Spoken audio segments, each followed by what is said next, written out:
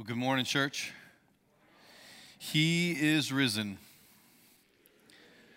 Listen, it's good to be with you this morning. My name is Trevor Miller. I'm one of the pastors here at Mount Horeb. And so I want to say welcome to all of you that are in the room this morning. For those who are watching online, welcome this morning. Happy Easter as well. And to all the kids in the room who ate Cadbury eggs for breakfast, anybody? That's how you start Easter right there. I didn't get a chance to do that. What a joy it is to be able to spend a little bit of time with you as you open the scriptures on this Easter morning and as we celebrate together the life, death, and resurrection of Jesus Christ our Lord. I would argue that perhaps like never before, we as the church collectively, as God's people, have been anticipating the signs of spring. Eager to see something new happen, eager to see Easter because we know along with Easter comes hope. Now in South Carolina, that kind of welcome kind of comes sweet and comforting every year. You know, when you wake up in the morning and you walk outside and on your car hood, there's a nice dusting of yellow pollen. Spring, right? The other day I was here at the church and I walked outside and there was so much pollen in the air. It looked like you'd do like snow angels in the yard if you wanted to, but yellow snow, you know, it doesn't quite work the same way. But that's what spring looks like in South Carolina. Can I get an amen? Now, hopefully very soon we're moving past that. But when spring begins to spring, we begin to see life all around us, don't we? Budding out on trees and plants and flowers everywhere. Spring is the season of new life. My wife and I actually in August, we bought a new home. We've been remodeling it since then. So we've lived with my parents now for 2 different stretches of time, which is really fun. And we've been staying with them, all my children and everything. We've had a great time. We've survived each other. And we decided that on our new house, we would kind of like start with a blank slate. So we pulled all the bushes, all the flowers, everything, pulled it out of the yard so that we could start with this kind of like stark, like just blank canvas to be able to plant new things this spring. Nothing but mulch out in the yard. Now, a couple days ago, we came back to the house and walked outside. And in the backyard, I walked across the yard and I looked over and I saw this growing in our backyard, popping right through the mulch. A little green plant. We had no idea it was there. It must have been some kind of bulb under the ground sitting there waiting until spring would come, and then it would show its sign of new life right in the middle of our mulch that we had just put down. You see, the story of Easter begins in the scriptures in a place much like this, where there seems like there's no life, and all of a sudden life begins to spring forth. It begins with Jesus buried in the ground. It begins on a Friday. It begins in a sealed tomb. It begins with death. It begins in the end. But after 3 days, the disciples remember back to the fact that their Messiah, the one they believed who would come to rescue all of humanity, he'd been killed on a Roman cross. This is where Easter begins. This is where our story begins. Now, John chapter 20, one of the accounts within the Gospels, speaking of this particular story, begins with a very specific line to it. You may have read it already this morning in preparation for Easter today. But in chapter 21, the very next chapter, it begins with the exact same line as well. The author is not wanting us to miss something very specific by using the same line at the beginning of the Easter story and the end. It bookends the entire thing. It's very simple. John writes this, on the first day of the week. On the first day of the week. Now, within Jewish circles, the final day of the week would have been Saturday. That would have been their Sabbath, their time of rest. But in this case, it would have been a time of grieving. So Sunday, this would have been the first day of the week. We all know what the first day of the week feels like, though, don't we? It's a Monday. You know, and you go in, you have to start afresh and anew. But with a different lens, you can look at it a different kind of way. That a Monday, the first day of the week, it's chock full of possibilities. It's full of promise. It tells us that no matter what last week was like, this is a fresh new day, a new beginning. This is what's happening in John chapter 20. This is something new. Something novel is at hand, something that has never happened before, has never taken place. It's the first day of the week. And can we all just acknowledge this morning that we collectively, the world, needs to have a first day of the week. Something fresh, something new. Can we collectively affirm that on this Easter morning as we gather here in this place, we long for something fresh, for some kind of healing, from pandemic to election, from loss to disappointment, to pain and suffering, from being locked down or being masked up. This Easter meets us in a place like never before. And I would argue that potentially we this morning here in this room find ourselves in a unique place where we can relate to Mary's arrival at the tomb early on that Easter morning, as she comes with a heart full of grief. Would you stand if you are able for the reading of God's word? I want to read from John chapter 20, verse 11 through 17. Here's what it says. But Mary was standing outside the tomb weeping. And so as she wept, she stooped down and looked inside of the tomb, and she saw two angels in white sitting, one at the head and one at the feet, where the body of Jesus had been lying. And they said to her, "Woman, why are you weeping?" She said to them, "Because they have taken away my Lord. I do not know where they have laid him." When she had said this, she turned around and saw Jesus standing there, and did not know that it was Jesus. Jesus said to her, "Woman, why are you weeping? Whom are you seeking?" Supposing him to be the gardener, she said to him, "Sir, if you have carried him away, tell me where you have laid him, and I will take him away." Jesus said to her, "Mary." She turned and said to him in Hebrew, "Rabboni," which means teacher. Jesus said to her, "Stop clinging to me, for I have not yet ascended to the Father. But go to my brethren and say to them, I ascend to my Father and your Father, to my God and your God." The word of God for the people of God. You may be seated.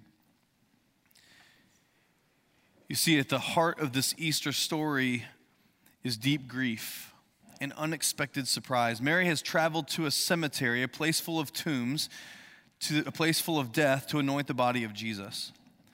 She is weeping and grieving over the loss of her friend. She's one of the earliest followers of Jesus within his ministry, and she's witnessed his brutal death. But she's shocked to find the tomb is now empty, sitting there only by two angels, one at the head, one at the foot. And they ask her a question. There's a question that's repeated throughout this particular passage.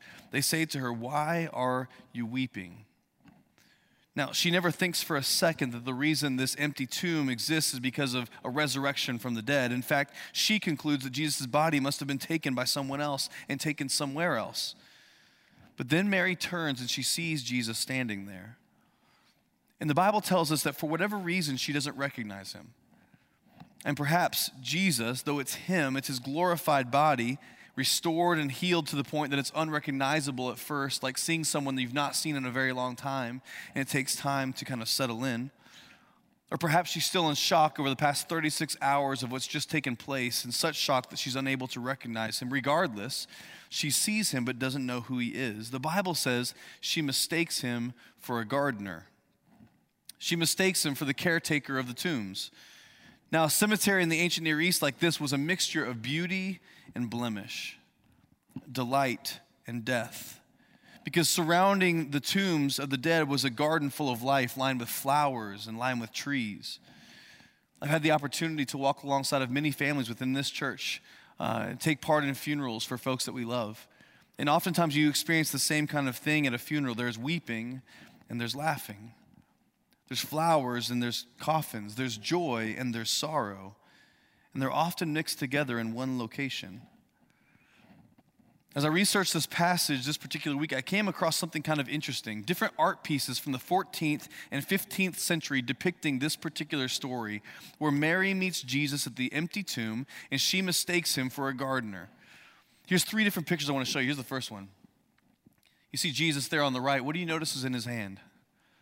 It's a garden implement of some kind. The next picture, he's got a shovel and he needs a shirt. Next picture, and a little floppy hat, right? 14th, 15th century paintings, engravings of this kind are all over the place. And these particular pictures depict what takes place between Jesus and Mary here. In every one of these pictures, Jesus is shown with some kind of gardening tool.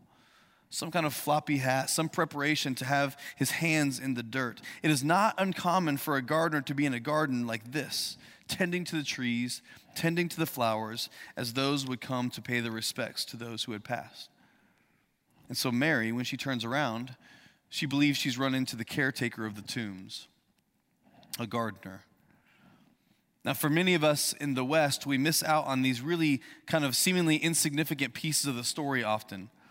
But we have to acknowledge that the writers of the New Testament, they hardly ever wrote anything, penned anything by accident. It's almost always on purpose. In fact, in the studying of Scripture, there's a certain principle scholars use as they study the Scriptures, and it's this. It's called the law of first mention. And so as you read about a certain word or a certain doctrine or a certain story within the Scriptures, you have to ask this question: where does this concept, this idea, first show up within the Scriptures? Where does it first show up in the Bible? Because potentially it opens up and unlocks the intended meaning of the writer. So the question is, from this story, where is the first place we see a garden of some kind with a gardener? Where does it first take place? It's the book of Genesis. You have to go way, way, way back to the very beginning. Here's what it says in Genesis chapter 2, verse 8. You may be familiar with this. It says, "Now the Lord God had planted a garden in the east in Eden, and there he put the man that he had formed." You see, God is the very first gardener. Making this garden called Eden, the Bible tells us this particular place was perfect. It was full of what the Hebrews called shalom, or wholeness, perfection, everything in its place and everything deriving its life from God. It's where everything begins, with a God who's a gardener in his perfect creation. Now, I must confess, I am not a very good gardener in any way, shape, or form. In fact, over the time, my wife and I, we have tried to kind of plant a few things here and there within our yard in different kinds of ways, sometimes raised beds, sometimes straight in the ground. We've planted tomatoes and basil and strawberries, and I have to confess that every single time it's ended in only one single way: burnt up, completely wasted. Hardly any fruit at all to be shown for what we planted in the ground. And every single time it becomes very clear to me, I am no gardener. I have no idea what I'm doing, though I would like to improve. And it's kind of disappointing because actually my grandmother was a master gardener. I remember as a kid, my grandmother had a little greenhouse on the farm that we lived on. And she would oftentimes go outside and she had little trays, little black trays that she would fill with dirt and then plant small seeds inside of each place. And she would tend to them carefully, water them, make sure that they could grow. And eventually she would transfer them to pots and then eventually to her huge, lush garden right outside the house. I remember walking with her and pulling vegetables from the garden to eat in the house and snapping peas right there in the yard. It's a good memory for me when I was a kid, and I watched her as a good gardener take care of the soil. I remember somewhere along this week reading a description that really showed me what a gardener, a master gardener looks like. Here's what it says. It best falls somewhere in the space between science and art. Gardening well requires constant attention and patience, intervention and restraint, creativity and knowledge, labor and love. Master gardeners know when to prune, when to wait, when to till, when to allow a field to lie fallow, when to sow and when to harvest. You see, this is the kind of care that God displays as he speaks about bringing life into the world, as he gets his hands into the soil and forms humankind and breathes his life into them. You see, the first place we find a garden is in Genesis chapter 2 at creation, as God makes everything that we know and see. Now, the very next chapter, in chapter 3, we find out this shalom, this perfection that exists within the garden, is disrupted because of sin. It disrupts the shalom. We rebel against God. Sin enters the world, and for the first time, this perfect creation is now plagued by death. And if we're honest, we feel this. And if we're honest, if we look at the world around us, we feel this particular piece of the story, Genesis chapter 3. But I'd like to remind you this morning, the story doesn't start in Genesis 3. It starts where? In Genesis 1 and 2, with a good creation that God had made. And so Mary mistakes Jesus for the gardener. Do you see all the loaded truth behind this mistaken identity? The writer wants you to see Jesus with shovel in hand, floppy hat on his head, hands in the dirt. You see, he was crucified and laid in a tomb, but he was not defeated. Evil had not won. Instead, he had been planted. And the Bible says that he is the first fruits of all creation. This resurrected life of Christ is the precursor to the resurrection that awaits those who place their faith and their hope and their trust in him. Jesus is a good gardener, even in the mistaken identity. You see, what is revealed in this interaction between Mary and Jesus is that Jesus is the caretaker of all of humanity. He is the caretaker of all of humanity. He knows exactly how to take care. In this one moment, we get a very clear glimpse of the very reason for which Jesus came. His entire life and his death has led up to this interaction. He's the good gardener who has come to restore what has been lost and to heal what has been broken, to bring new life to all that God has made. You see, the resurrection is a reaffirmation of the goodness of creation, and means by which all things will be made right once again. And so standing at this empty tomb, Mary sees Jesus, and he asks her a question, the same question that the angels asked. He says, Mary, why are you weeping? Why are you weeping? Now, Mary could have found this question offensive. Are you the only one who has no clue what has taken place over the past few days? Are you the only one who has no idea what's going on? We are standing in a tomb. We are in a cemetery. I have lost my friend. Of course I'm weeping. But she doesn't respond this way. There seems to be a depth to this question that allows her to reflect on not just why she's weeping in this moment, but weeping over the brokenness all around her. During this last 40 days of Lent, this preparation for Easter, I've been thinking about this particular question often. The reasons for which we weep. The reasons for which we are heavy laden. Can you name it? Can you put a name to it? Why are you weeping? Maybe this year has been one where you've experienced profound loss. Maybe this year is a year when you have become so aware of how desperately our country and our world is in need of being redeemed. Maybe this pandemic has so drained you, there's nothing left. Maybe your marriage is but a shell. Your family is disconnected. Maybe the lack of basic needs of water and food for people around the world weighs heavy on you. Maybe the fact that there are children who are sold as commodities breaks your heart. Maybe the anger and the frustration in our country is more than you can bear. Why do you weep? Why are you weeping? See, Jesus says something to his disciples before this ever takes place. 4 chapters before chapter 20, Jesus says to those who follow him, he's foreshadowing his death. He says, one day you will mourn. He knows he's going to the cross. He knows he will die. You will mourn. But then he says, your grief will turn to joy. Your grief will turn to joy. So at this empty tomb, we discover resurrection joy. Though many of us, like Mary, have been weeping among the graves, brokenhearted over the struggles of life, we embrace new hope. We rejoice in this garden because we have a loving gardener who has risen from the grave and offers us the opportunity for resurrection life, not just one day when we die, but right here and right now. Why do you weep? You see, Easter is about looking around, seeing new life bursting all around us, even if we can't see it right now.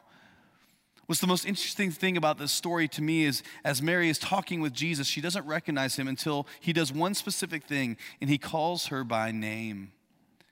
He says, Mary, and then she recognizes that it's him. Just a few nights ago, my family was cooking dinner at my parents' house because we live there. We were cooking dinner, and all the adults in the kitchen were having a conversation about something, and we were kind of intent in conversation, kind of really focused. And my kids came into the kitchen, and my youngest son walked up, and he's trying to get my attention. He said, Dad, Dad, Dad, Dad. If you're a parent in the room, you know what this is like, right? Dad, Dad, Dad. It was just white noise. I couldn't hear it. I was so focused on what was going on right here. When all of a sudden he realized his tactic that he has chosen was not working out, so he finally said, Trevor. And as soon as he did, I realized, Owen, what? What do you need?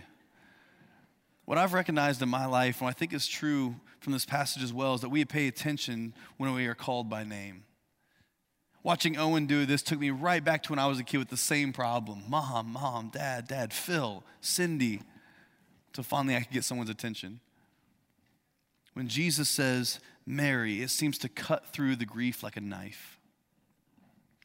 It evaporates the fog of sadness. I can imagine Jesus speaking to her with such tenderness, such concern, such mercy, such love.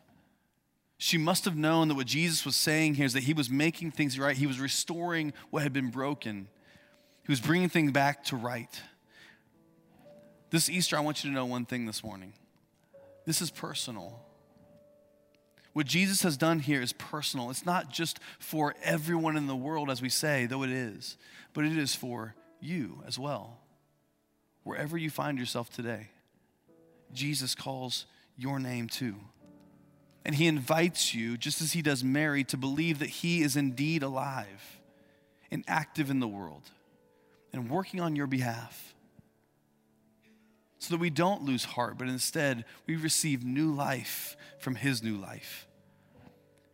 See, the longer that I'm a follower of Jesus, the more that I wrestle with what it means to follow this Jewish rabbi who was crucified on a cross, who was then laid in a tomb, and who we believe rose from the dead after 3 days, the more I live this life, I come to find that it's about a simple trust in the fact that he is working. Sometimes under the soil where it can't be seen, but we trust. It comes to a submission, not to my will and the things that I want, but the will of God. Not only that, but it's a confession that we've been a part of this broken world, and we too find ourselves broken in need of healing. And it's faith that our lives can be made new, no matter what they've been like in the past. We have to let this good gardener work within the fields of our lives, to pull the weeds, to till the soil, to plant the seed of the gospel, to carefully prune, and to help us grow. 2 weeks ago, I had the opportunity to drive 7 hours to Wilmore, Kentucky. I'm in seminary right now, working through classes, and so occasionally I have to drive to Kentucky to spend time for a whole week in 2 different classes. And I don't mind driving 7 hours to learn new things, especially because my aunt and uncle live in town, so I get to spend time with them, and they are like impeccable hosts. It's so fun to go and hang out with them. And right now, this particular time that I got to go up north, my grandfather has recently moved in with them in their house in Wilmore because my grandmother, the wonderful gardener, she passed away a couple years ago. My grandfather's health is not what it once was, so he can't live by himself anymore. And so he's moved in with them. They've built a little apartment in the house. And so when I got to go to Kentucky this time, I had a chance to sit and spend time with them each and every day when I get home from class. And so sure enough, we'd stay up till like 11:30 at night watching YouTube, car chases and tractor pulls. You know, we spend our time wisely. So we would just spend time and watch these things and hang out with each other. And my grandfather, during the week, began to tell me these stories I'd never heard before. All kinds of stuff about how he and my grandmother lived in Germany during the war and all kinds of different things and, fun things they did together. And he was telling me all these stories, and he would tell me, then he would say, listen, you probably don't want to hear this anyway, though. I was like, no, Grandpa, I do. I do want to hear this. Because I realize, as he realizes, and our family realize, we don't know how much time we have. He's not as healthy as he once was. So my grandpa would tell me all the stories. I want to hear the stories. And one night when we were spending time, probably in the middle of a car chase, he said to me, I think I want you to do my funeral. I was like, Grandpa, I don't want to talk about that.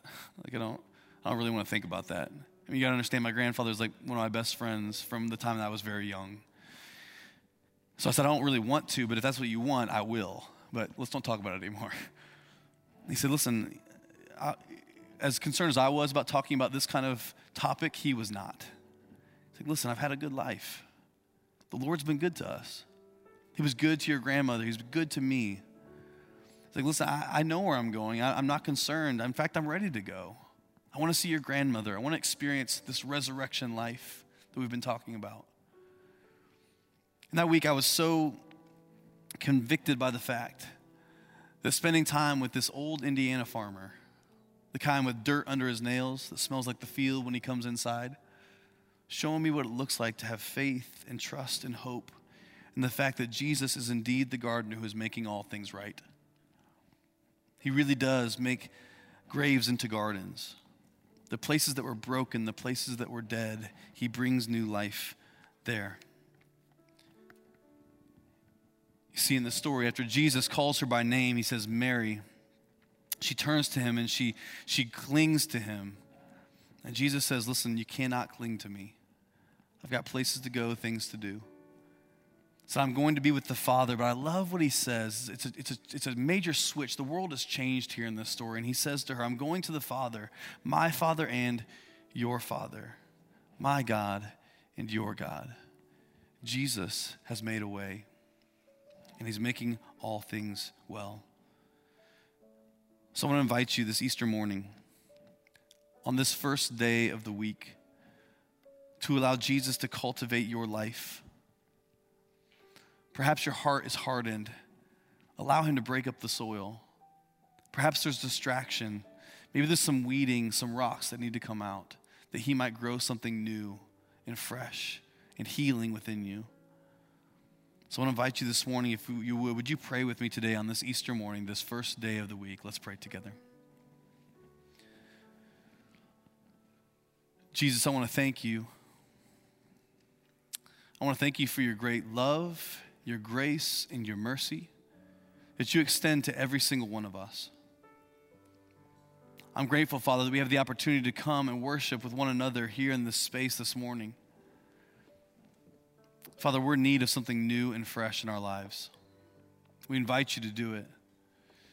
We believe, God, I'm convicted you're the only one who can. So we open ourselves up to you. And we ask that you would do something within us that only you can do. Thank you for Easter. Thank you for the empty tomb. Thank you for the opportunity for new life and resurrection power.